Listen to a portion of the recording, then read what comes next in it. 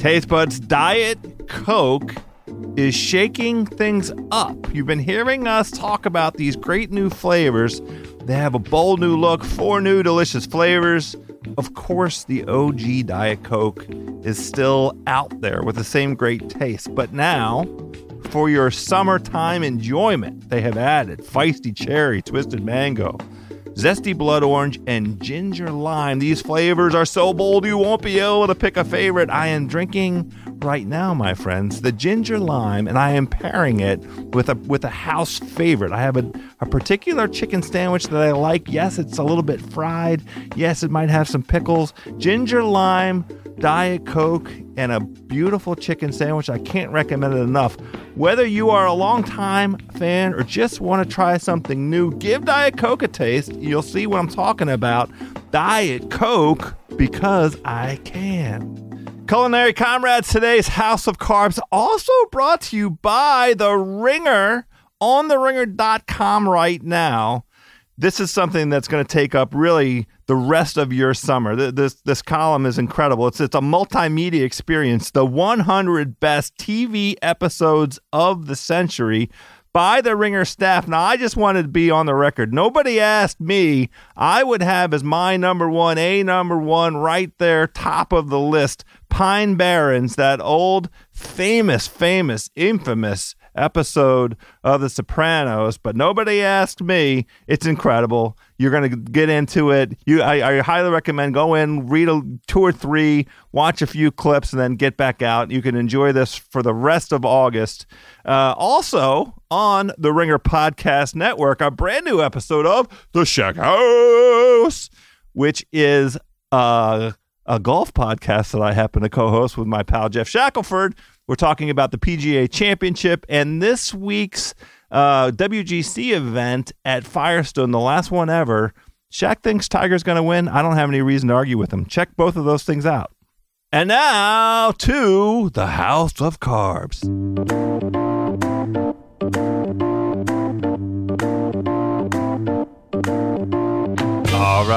All right, my taste buds, my hungry homies, my culinary comrades. We have done it. We're back. Yet another summer edition of House of Carbs. It's a food podcast for the hungry people by the hungry people. Part of the Ringer Podcast Network. I am your hungry host, Joe House. Great guest this week. We tapped our inside resource. The resident Ringer food correspondent, Danny Chau, was kind enough to join us. We talked about his upcoming Chow Down columns and how they're going to be appearing with an increased frequency. And we spent some time talking about Jonathan Gold's passing, the famous food critic from Los Angeles, and what Jonathan meant to Danny. Of course, we have the food news this week, but let's get into that belly first with our good pal, Danny Chau.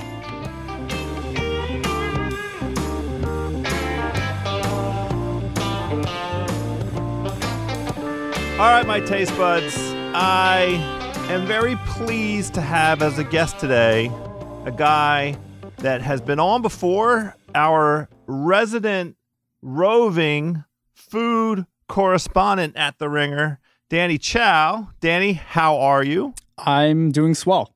It's an honor, as always. Come on.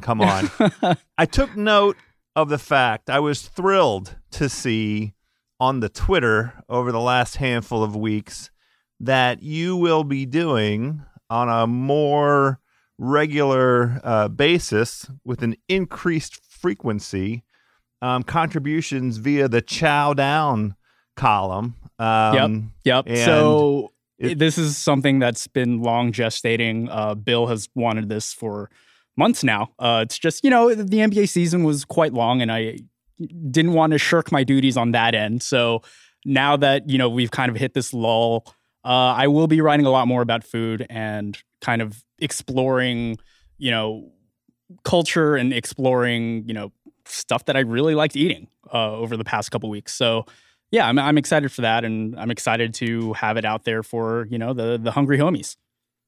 Yeah. So how often do you expect to be putting out the chow down? I think the plan is for it to be bi-weekly. So maybe once every 2 weeks, maybe more frequently than that, maybe not. But we'll try to keep it on a bi-weekly schedule for now. Yes, great. I love it. Yeah, I mean, during the NBA season, you got to eat. Yeah, I know that you do eat.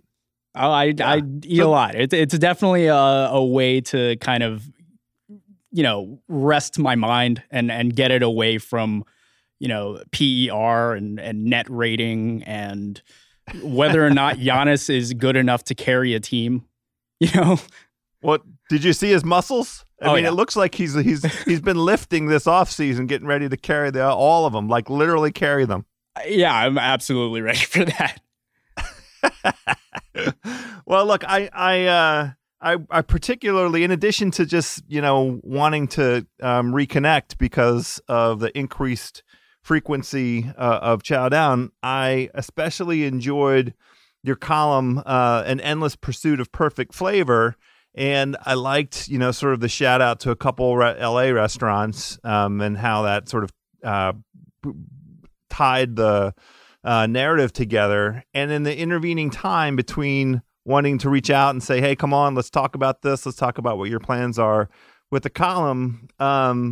The incomparable Los Angeles food critic, Jonathan Gold, unexpectedly, at least to all but his family, passed away. Right. And you wrote an incredible tribute to him. And so I thought in the first place, I just want to talk through your tribute to Jonathan Gold, because you shared a very personal kind of experience with him as a native Angelino. And it was touching, but also you made sense of Los Angeles in a way that Gold made sense of Los Angeles, that Los Angeles is very inscrutable. So I just wanted to talk to you about that. It's really, and kind of describing what the true Los Angeles experience is one of the most difficult things, because you have this very, glitzy Hollywood narrative that has existed for decades and decades. And people, see it as this very, superficial place where, if you're not, an A-list movie star, you're basically nothing. But there's so much to Los Angeles. And what Jonathan Gold was able to do was kind of connect those stray pieces of LA's fabric and bring it all together into, something that resembled, a continuity in a very large city.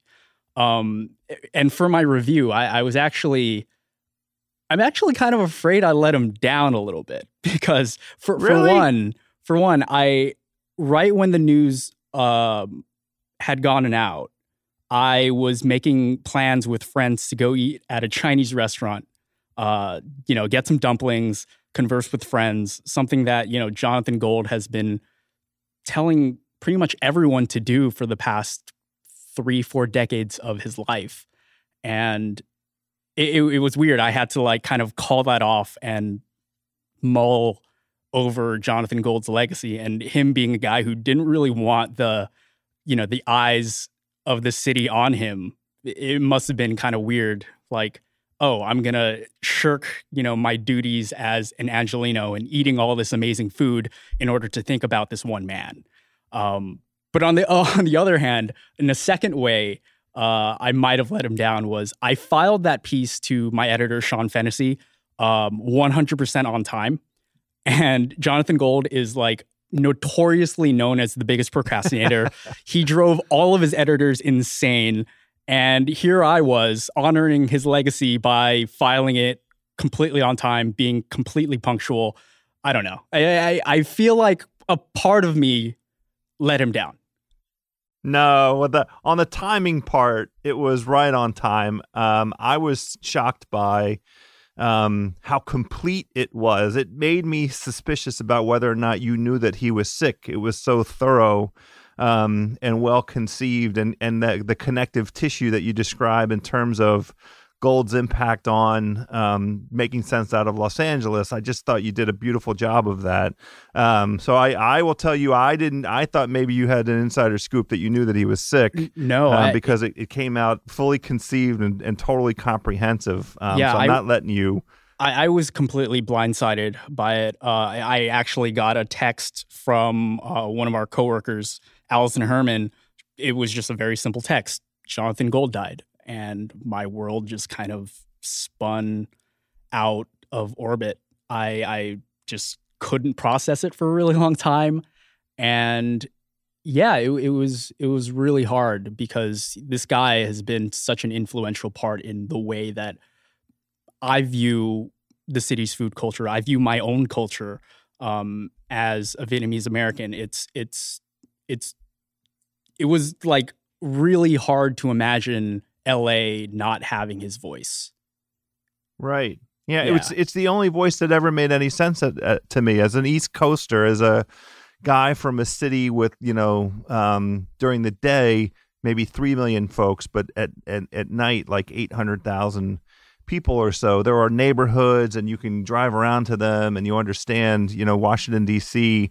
is very multicultural and international and diverse. But it doesn't rival anywhere the scale of Los Angeles, and Los Angeles has always confounded me. It always feels to me like driving to a gigantic circus that has 25 rings in it, and none of the rings necessarily, they might touch each other, but they don't overlap, and they're different sizes. And I never really understood, the sort of sense of Los Angeles other than the common theme of rooting for the dastardly Lakers. John, I had the great pleasure of subscribing to Lucky Peach, the magazine founded by David Chang and Peter Meehan, and that Jonathan Gold was a pretty frequent contributor to. And it was, for me, reading about Los Angeles cuisine and reading about sort of the diversity there in the hyper micro palates that are available in Los Angeles, it's like a traveling the world kind of experience. And we've barely scratched the surface in some of the visits that I've made. I finally got to the San Gabriel Valley last fall. And I also made it down to the downtown LA market, the DTLA. What's that called? The Grand Central Market. Yeah. Grand Central Market. And he was there when we were there. I went to Egg Slut and had, some of that great food by Alvin Cailan. Yeah. Yeah. And Jonathan Gold was there at a Filipino food stall. The Sorry store. And I thought I thought about introducing myself and just to let him know how much I appreciated, what he was doing. And I didn't end up doing it because I thought, it would be better at some point to introduce myself in the context of, hopefully he would be agreeable to coming on the show. And I just love to hear about his, Los Angeles through his brain and through his mouth. And, now it's a missed opportunity. Right. Yeah. I actually had a similar experience with him. I was at an LA Times food event, which they throw every year. This particular one involved a bunch of the best Sichuan chefs in LA coming together to kind of basically give a full tasting menu of the scope of Sichuan food, how it's more than just, fiery, mouth-numbing cuisine. And Jonathan Gold happened to be sitting a table away from me with KCRW's Evan Kleiman. And I saw him and I nodded.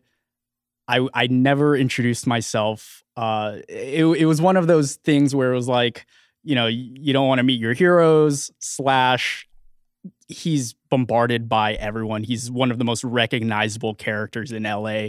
I know he gets it a lot. I didn't want to burden him on a Saturday when, he probably just wanted to have a nice meal with some friends, So, yeah, that'll always be something that I think about. And I've talked to people who had seen him, only weeks ago eating at restaurants, him looking fine.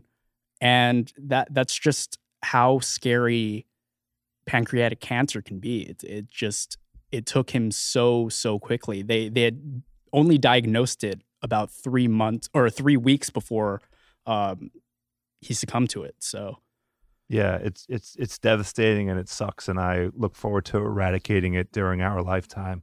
One of the things that jumped out at me, and I just want to compare notes with you on this last sort of aspect of your beautiful memorial to him, was how he seemed to inspire you and your friends early in your formative years to jump in the car and go do stuff. Right. That you had because of his writing, an introduction to things that you might not have known about or been interested in trying. And I was especially compelled by your story on Bludso's. How do you say it? Yeah, Bludso's Barbecue, which was a just very small barbecue shack in Compton, California.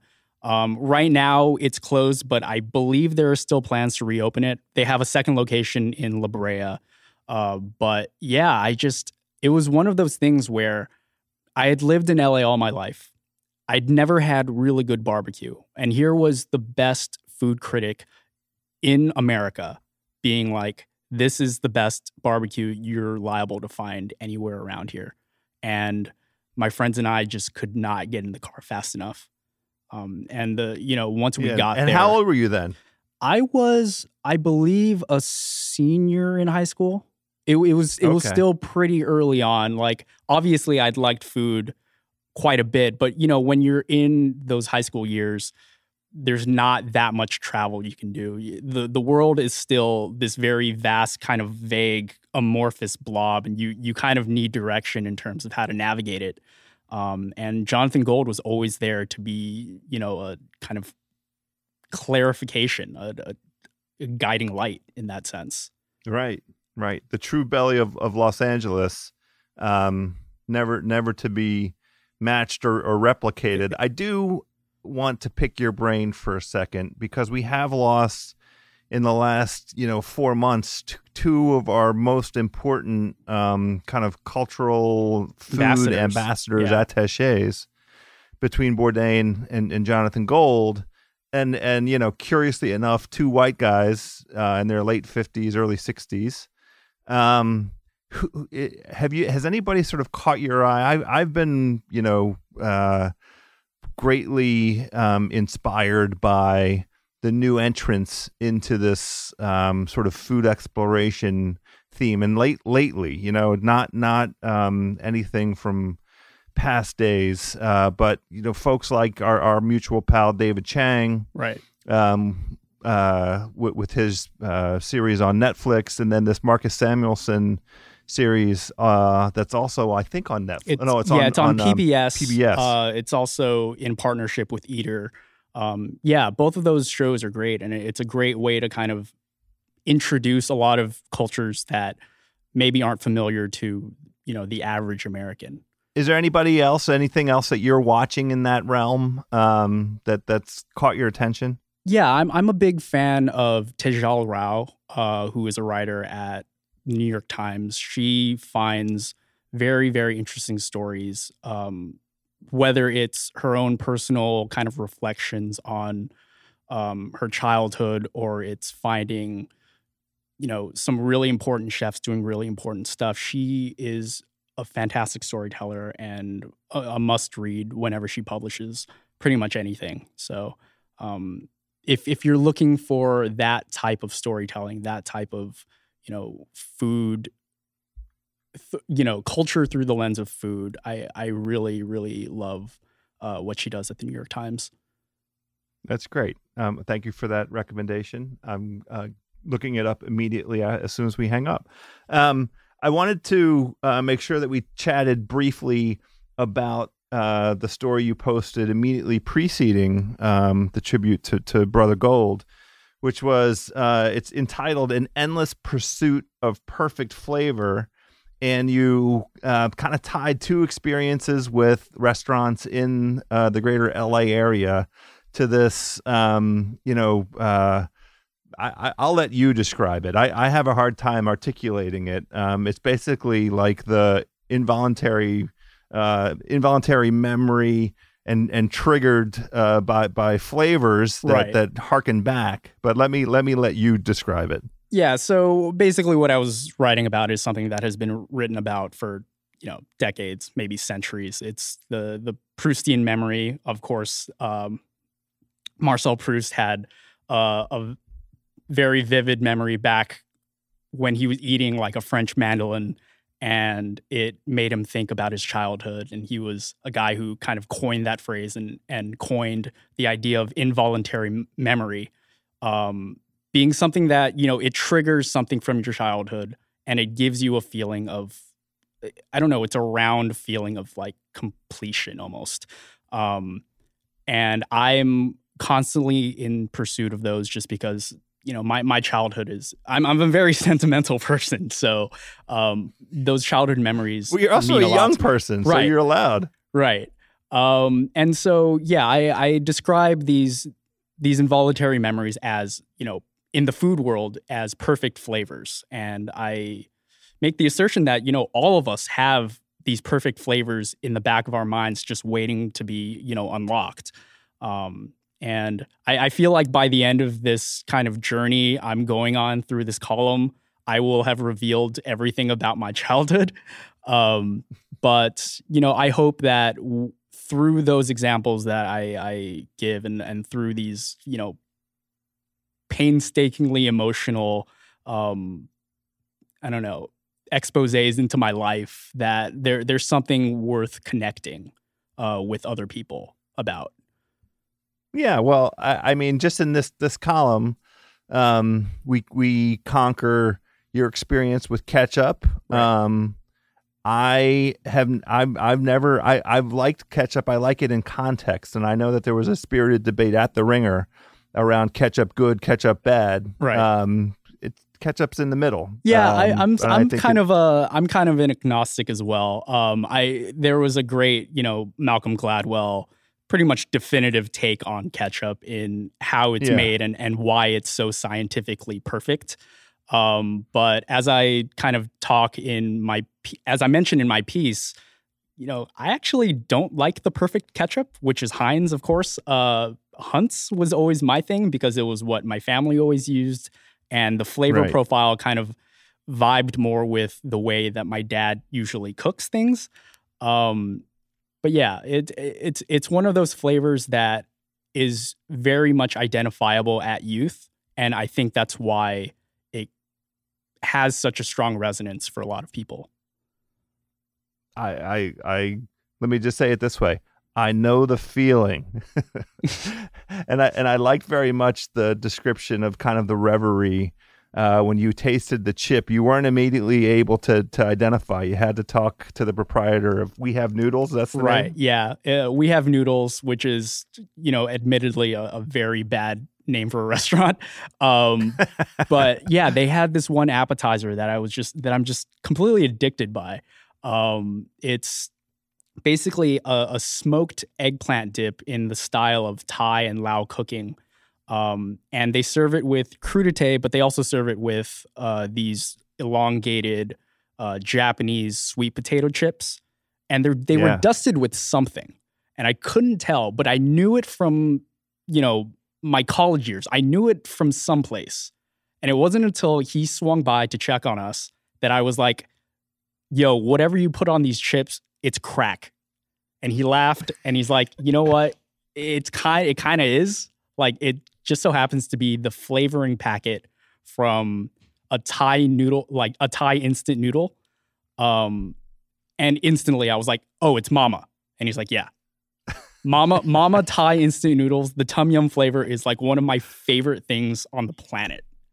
And so for him to use this, it was like, oh, wow. Like, we just shared an experience right now because, back then we never knew each other, but, parallel of each other, we had the same experience of enjoying this specific type of noodle, and it impacted us to an extent that we were able to share it, years later as adults. That's amazing. Right. And that's the article. I mean, that's what was captivating about it. And I hope all the hungry homies out there listening to this check it out. Speaking of checking it out, you have been on the road. We've seen your food diaries from New Orleans and from Portland. Yep. Do you have any travel planned for the fall? So I am going to Chicago for a couple days for vacation, actually, next month. So I've actually hit up Twitter for recommendations. I have way more recommendations than I could possibly adhere to. But yeah, we'll probably end up making that into content. So be on the lookout for that. I would hope so. I mean, it's quite a daunting challenge. Chicago in terms of the food scene is not a chill thing. You don't go do it casually. Right. Yeah. I know for sure that I'm going to be eating a lot of various forms of beef between bread. I know that. Yes. That and pizza or deep dish, or I mean, are you going to? Yeah, I believe I'm going to be hitting up Pequod's. That's the spot. Great. That's the Robert Mays #1 leading contender. Mm-hmm. So if Mays recommends it, I think you're in good hands. All right. Well, what about coming up next on Chow Down?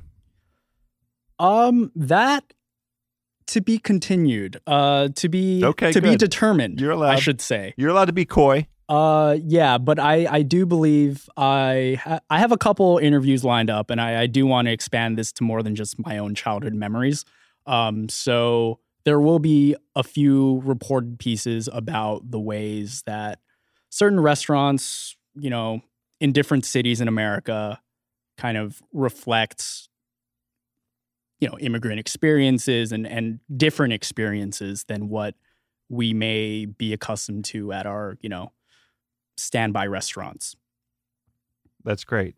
I look forward to it, and I know all the taste buds out there are looking forward to it as well. Danny Chow, thanks for coming on House of Carbs today. Absolutely. Thank you.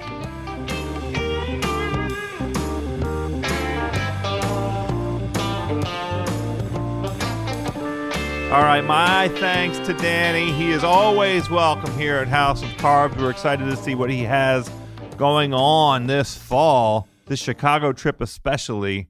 I'm already hungry thinking about it. Before we get to food news, quick word from our good friends at Diet Coke. Yo, hungry homies, we've been talking about Diet Coke because they are shaking things up. Bold new look, 4 new delicious flavors. Always you can get the OG, the original Diet Coke, still right there with the same great taste, but they have added 4 delicious new flavors that I highly recommend. Feisty cherry, twisted mango, zesty blood orange, and ginger lime. These are bold flavors, and you're not going to be able to pick a favorite. I've been doing my own little taste test and pairings. I've been talking about the fried chicken sandwich along with the delicious ginger lime. Let me tell you something that you're not going to be expecting. Spaghetti and meatballs and feisty cherry. Yes, the sweet, the sour, the bold acidity of the tomato sauce along with the feisty cherry, the nice cooling effect of that. Give that a run, my hungry homies. Whether you are a longtime fan or just want to try something new, give Diet Coke a taste. You'll see what we're talking about. Diet Coke, because I can. Today's show also brought to you by our good pals at Hotel Tonight. If you love to score amazing deals at incredible hotels, you are going to love Hotel Tonight. Hotel Tonight partners with hotels to help them sell their unsold rooms, which means you are getting a sweet deal at a cool, top-rated hotel. Hotel Tonight is showing you the best deals at hotels that you actually want to stay at, so you're not sitting there scrolling through these endless lists of choices. And even though their name is Hotel Tonight, they're not just for last-minute bookings. You can book in advance, which makes them perfect for planners and procrastinators alike. Hotel Tonight is perfect for spontaneous weekend getaways, staycation, 3-day weekends, road trips, business bookings, and more. so easy to use. You can book hotels in 10 seconds. That's 3 taps and a swipe. If you're a phone kind of person, that's where you get it. You get on the phone, it's 3 taps and a swipe. There's even a reward program, the HT Perks program. The more you book, the better the deals get. I used a Hotel Tonight for a trip to New York. I wasn't sure where I was going to stay. I had it last week. This was a business trip. Last minute, Hotel Tonight was my way, and I got a great place right in the Times Square area. I know you might not think that Times Square in the middle of the summer is a good idea, but it worked out perfect for me, and I had some delicious food as a result. Thank you, Hotel Tonight. Get the Hotel Tonight app now to start scoring amazing deals at incredible hotels. That's Hotel Tonight, the only booking app you need. All right, my culinary comrades, as we do here on House of Carbs, it is now time for Food News. Yo, Juliet. Hello. Juliet, I have an important question for you. I'm so ready. Can't wait. Are you standing or sitting? I'm sitting. How have the first 4 hours, 5 hours of the 100 best episodes, television episodes of the century, what an undertaking. And you have been the mastermind behind this. You wrote the sort of defining column that was published today. Are you upright? Are you alive? I did wake up with a major headache. That's a fact. It's great. It's going really well. People are super nice. Obviously, a lot of people disagree with some choices and where some things land, including Bill Simmons, who I'm looking forward to weighing in. I think he will in the not so distant future. But it's going really well. I mean, I love television, and I think there's so much of it now that the joy of watching TV sometimes is lost because, like, there's just, no pun intended, there's so much to conquer. Like, there's just so many programs, and you have all of the 100 shows that we mentioned in the list because they're all available streaming, basically. And so I think it's really overwhelming, but it was so much fun working with the Ringer staff. It was really collaborative. Like, we made the list from some nominations from like the entire staff, and we slaved over it. We've really been talking about it for months and months. And so that's really cheesy, but I hate going to lunch with my coworkers. Like, I just want to be left alone. But I love working on projects with them. I really do. It's so gratifying. Okay. So it's been good. Yeah. I fucking love Lost. Like, it in spoiler alert, the number 1 episode is The Constant, and that's from season 4. It's when Penny and Desmond talk to each other on the phone. It's really beautiful, and also like a thrilling sci-fi episode. And it's just a great piece of TV. And this whole exercise has reminded me how much I love television, and also how much my teenage self loved television. There was a lot of like, oh my God, when I was 19, this was so important to me. Or when I was 16, I was obsessed with Dawson's Creek, like stuff like that. So it's been really fun. Thank you for asking. In fact, it's not a point of contention. It's also really hard to make custom websites, which we did for this. And I worked with a designer and developer named Mike and Lindsay. They're Lindsay's the designer, Mike's the developer, and they are so awesome. We couldn't do without them. This is a lot their vision, the actual execution of the list. And the Ringer just loves pop culture, and we love to celebrate television. So yeah, I was blown away by it. I gave a little intro at the outset of today's episode. I encouraged folks to just sort of try it in little bites and little bits and little pieces, because it's too big of an undertaking to sit and try and read all the way through. And I personally, I'm the kind of person who's like, I'm triggered of a memory of some episode or a memory of some character or a real life human being comes up because of this, one particular show, this one particular treatment, and then now I'm in a rabbit hole. I mean, I don't want to tell you how much time I spent on the Laguna Beach deep dive today, but there was a Laguna Beach deep dive in my life today. It's so good. Related to that, have you watched the Kristen Cavallari show starring Jay Cutler? Of course. Oh my God. Jay Cutler. What kind of human being do you think I am? He's incredible. God, Jay Cutler's amazing. He seems like the worst husband in the world, but man, is he a great reality TV character. He is. My enthusiasm and respect for him has grown in ways I never imagined possible. I would like to have a camera on Jay Cutler at all times. I think that's where this franchise is headed. Who cares about the Cavallari? I know. Just give me Cutler. I'm just worried. Cutler's life. I'm just worried that he will like watch part of the show and change. Although I don't know. It doesn't seem like Jay Cutler changes for anyone. I don't think so. That's not the impression I get. It's pretty amazing. It's just incredible watch. I highly recommend it. So that's we basically started off food news today with TV news, but it was very appropriate. Now we can segue back to food news in a second. How did you eat? What did you eat in the preparation of this whole thing? I mean, let's make it relevant to the House of Carbs here. Sure. Sunday night we were having some tech issues, and I was worried about the health of the project. Making a new website's very hard. It's just so much harder than it should be. You'd think we'd have this figured out by now. So I had dinner with a couple of close friends, and we ordered in from Pine and Crane, which is my local Taiwanese street food restaurant. And it is so good. I had these shrimp wontons that come like in the spicy sauce. They're so incredible. Scallion pancake, which is a staple of my childhood growing up on New York Chinese food. Scallion pancake is one of my favorite foods. Hard to find out here. It's not really a big part of California Chinese food unless it's like authentic. I got from Pine and Crane, so we had that. And then there's also a beef roll, which is like, if you know what a beef roll is, you know what a beef roll is. And man, is it good from there. And Pine and Crane is like one of the reasons to live in Silver Lake. It's so delicious. Okay, good. I'm glad that we had... They deserve all that love that you just heaped upon them. Have you heard of it? The scallion pancake, it feels like, is it just an East Coast thing or is it just an authentic Chinese thing? Because I've never had Chinese food and not had the scallion pancake. I don't know if it's East Coast or actually Chinese, but Pine and Crane is I think really like, as far as I know, like pretty true to Taiwanese food. So I'm not sure. I should research that. And I want to say I'm using Chinese. I don't mean to disparage. I don't mean to be overly generic about it. Yeah, of course. A lot of different Asian cuisines have a version of the scallion pancake. I love them all equally. Yeah. And I include them with every meal that I have. The Korean version that has the egg and the seafood. The Korean one's so good. With the Korean barbecue is just magnificent and so on and so forth. Anyway. Are there stories this week? There are stories. There's some good ones. I'm pumped to get into it. The first one comes to us from the local news in Tucson, NBC's local affiliate, KVOA. And the headline on this story is really good. It is, former waitress pays back money she stole from a restaurant. Oh, I think I've also been to this restaurant because my brother used to live in Tucson. Here we go. A waitress is giving back money she stole from the 90s. In a handwritten note, the waitress deals... From the 90s? The 90s. Wait. You buried the lead.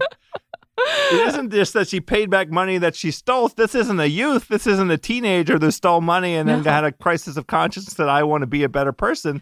This woman is old. Well, she was a student when she worked there. She went to the University of Arizona. And so everything you just said kind of applies because it was when she was younger. It's just maybe taken her a while to repay her debts. That crisis of conscience took a little while. She wrote them a handwritten note explaining it to the Carlotta family who owned the El Charro restaurants in Tucson. I think I've been there. I'm going to have to check with my brother. Anyway, she was a waitress and she said that she had never stolen before and she hasn't since, but this is in her note, quote, "Thankfully, I was a terrible waitress and you all fired me before it could amount to more than a few $100s total. It's been 20 years, but I still carry great remorse. I'm very sorry that I stole from you. Please accept my apology, plus this money as repayment, plus 20 years of interest. May God forever bless you and your family. A thankful former employee." And then included with the note was a $1,000 cash gift to the Carlotta family. So that's pretty badass. To the Flores family. I mean, the fact that she got fired without, making it very far along the way, and yet in that short time, whatever she had going on in her life, she was, supplementing her income. She must have known that she was going to get fired. She must have known she was a bad waitress. Yeah, she must have. I just feel like this woman's probably been through a lot in the last 20 years. It's just such a wild story. And to carry that kind of shame, I feel sorry for her, kind of. She had to live with this for 20 years. Hopefully she feels like she's made up her debt and she can move on. There is 2 great life lessons in there. It's never too late to get right with karma, and it's always possible to right a wrong. It's always possible. It's true. But, and also like, even if this family like didn't care, they gotten over it, wasn't illegal, like who cares? Everyone appreciates that thought. There's really no reason to not go back and be like, hey, I messed up and I'm really sorry. Who doesn't appreciate that? Making amends. That's right. Exactly right. All right. That's good start. Good start. Funny and emotional, just like a great episode of TV. Well, I'm glad that El Charro still exists. Me too, for her sake at least. I mean, it's still in business. Yeah, absolutely. All right, let's move it right along here. This is a story that we follow continuously, and we'll have a follow-up, I can tell you. But let me just say, the Lay's flavor testing is back. It's the contest formerly known as Lay's Do Us a Flavor. I think they've dropped that. Do Us a Flavor? Yes. They're not doing that? They are not doing it. These are just limited edition potato chip flavors. Okay. There's 8 new flavors, and it's not the Do Us a Flavor official contest because the chips will only be available in the regions inspired them. And that's because all 8 of these are regionally driven. The flavors are Cajun spice from the Central Gulf, chili con queso from Texas, Oklahoma, Mountain States, and Southern California. That's a really wide swath. We're going to have to come back to that in a minute. Chesapeake Bay. The geography's a little ambitious. Yes. It's like where Mexican people live. I don't understand. Chesapeake Bay crab spice from the Mid-Atlantic. Giordano's deep dish pizza from the Heartland and Mid-America. I take issue with that as well. Fried pickles with ranch, also in the Midwest. New England lobster roll for the Northeast. Pimento cheese for the Southeast. And Thai sweet chili for the Pacific Northwest. So, House. Okay. What makes you the most angry from this list? Well, anger isn't necessarily. I'm bemused, I'm amused, and I'm skeptical. That's my first reaction. Okay. Those 3 sentiments. Because in the first place, chili con queso. Here's the thing. Here's my overarching reaction to all of this. How are you, Lay's, going to distinguish yourself from some perfectly already outstanding entrants into many of these fields? So, for instance, chili con queso. Yes. Well, there have been a handful of chip proprietors out there that have been doing variations on that flavor profile for quite a while. And let me call to mind one right off the bat called Doritos. I mean, I'm pretty sure Doritos get that chili con queso vibe in a way that really occupies the space. I'm also highly skeptical as a native Marylander, born and raised of the Chesapeake Bay crab spice. Utz has been making a crab chip here, and then it's been available in the DMV my entire life. I know Mallory Rubin loves her an Utz crab potato chip, and I any kind of Johnny come lately with Lay's here, it better don't be half stepping with the crab chip, Lay's. Those are my 2 first reactions. People are going to come angry if they do. You think? If they do. I mean, I just feel like, as you said, the crab flavor and crab spice, it's not even just, it's like allspice. It's not even just like crab. It's Old Bay. I mean, it's Old Bay on chips. Yeah. We know how to do that. People have been doing it. We know what that tastes like. It's not really new. So if it's not good, people are going to be angry. That's it. I just think this, also the chili con queso, Texas, Oklahoma, Mountain States, and Southern California, just like, come on. So Mountain States. It's a little insulting, right? It's insulting. Mountain States seems kind of random. And, it's like, is this a comment on immigration? Like, if it is, let's talk about it more concretely. Like, where people from Latin America go and from Mexico. Like, what is this? I just find that kind of offensive. I feel like the Do Us a Flavor was so successful. They're trying to extend this idea, and it's not a good idea to do that. It worked in a vacuum, You're pointing out something. This is a very fraught exercise. I mean, I'm interested in when they, when we start to see some of the backlash that we're absolutely going to see, and some of the reaction, what they have to say about how they selected the regions and how the flavor profiles were assembled. I mean, a pimento cheese potato chip is going to be delicious. I think they'll do that fine. I don't know what the hell's going to be on the New England lobster roll Me chip. And also, I don't. Do you like shrimp flavored chips or stuff like that? Not really. Not. I mean, only in a very specific way with a very specific, kind of Asian dish, like a shrimp chip, that is an accompaniment, to something like lemongrass and like Penang kind of chicken dish kind of deal, like that kind of vibe, and then like a shrimp chip that gives you a little bit of a crunch to go along with it. That's fine, but I don't buy a bag of shrimp chips to plop down and catch up on last week's Succession with that kind of vibe. You know what I mean? Yes, I certainly do. I just think it can end well. Also, the duos of flavor is fun because there's more of a reason to try them all because you can vote. You can let them know. And the stories, the yes, people, I love the stories. That's what it's all about. The folks that won last year was college kids who invented this. I'm sure I'm not getting all the details correct, but there was a very compelling story that I enjoyed to go along with the delicious chip they made. I completely agree with you. They should rethink this a little bit, but good luck, I guess. I'm pimento cheese. I'm most interested. I'm gonna give that one a chance. Maybe they can win us over. We'll see. Who knows? Well, we're open-minded. We're open-tongued on it. Open-flavored. Indeed. So send us some, Lace. Maybe we'll try them. Well, if not, we'll just buy them. Either way, it's going to happen. All right. Either way, we're going to eat them. I love pimento cheese. I hope that's good. Who doesn't love pimento cheese? Last story for you. Chick-fil-A. Not a usual Chick-fil-A story. This is a business story because the fast food chain announced that it will test a meal kit service from late August through mid-November. The story comes to us from CNN Money. Customers can pick up the kit at 150 participating locations in Atlanta. The meals include chicken flatbread, crispy Dijon chicken, chicken parmesan, chicken enchiladas, and pan-roasted chicken. So much chicken! Chick-fil-A says the meal should take less than 30 minutes to prepare. And there's a quote from a restaurant analyst named RJ Hatovi. Restaurant chains are looking for creative ways to reach consumers outside of their restaurants. Meal kits are an interesting solution. CNN goes on to add, a meal kit could help Chick-fil-A test possible new menu items. It could also allow Chick-fil-A to let customers handle more complicated meals rather than mass producing them in their restaurants. The company is hoping that customers will pick up the meal kit while they're already there. So it's kind of like a dual sale. And Chick-fil-A is asking customers who don't live in Atlanta but are interested in trying the meal kit to reach out. It's unlikely that Chick-fil-A will roll the kits out nationally, but who knows?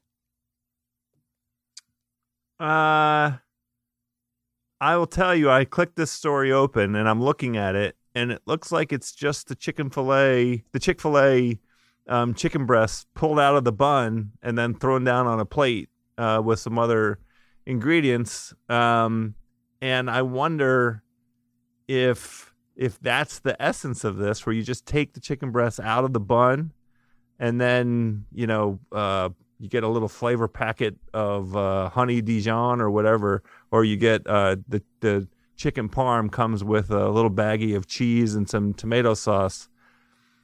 I'm not sure that I want whatever it is that Chick-fil-A has assembled, if that's the way this is going. And I'm not sure if I'm right or not, but I'm just looking at the pictures.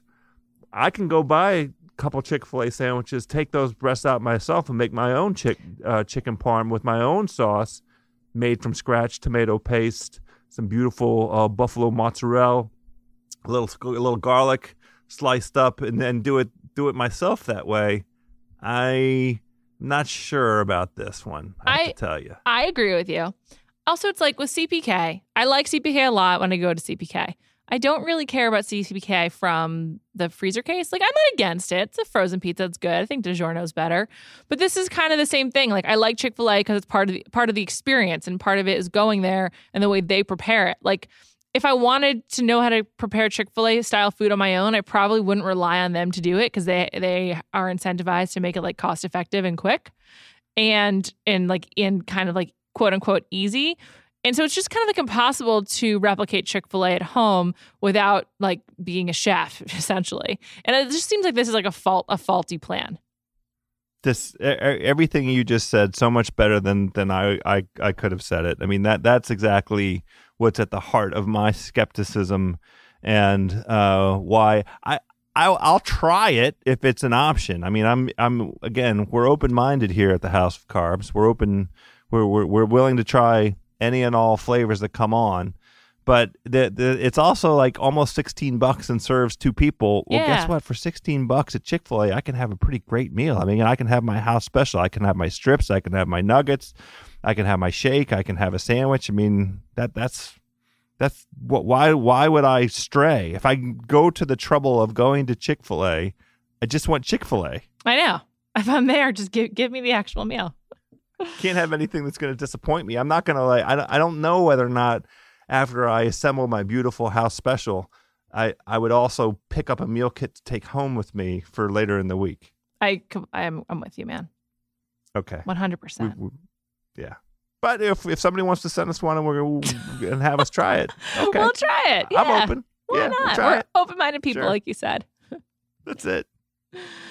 Well, House, that's all I've got for you this week. Check out our TV package. Yeah. That's what I want the people to do while eating. It's a long activity, so bring some food to your computer or just sit with your phone. Good mobile experience as well. I haven't cracked it open on my phone yet. Maybe I'm going to go get some delicious Utz chips and sit down and Utz crab chips and dive into this thing on my phone and enjoy the Utz crab chips. Perfect. Have a great time, House. Thanks, Juliet. Talk to you later. Talk to you next week. Bye.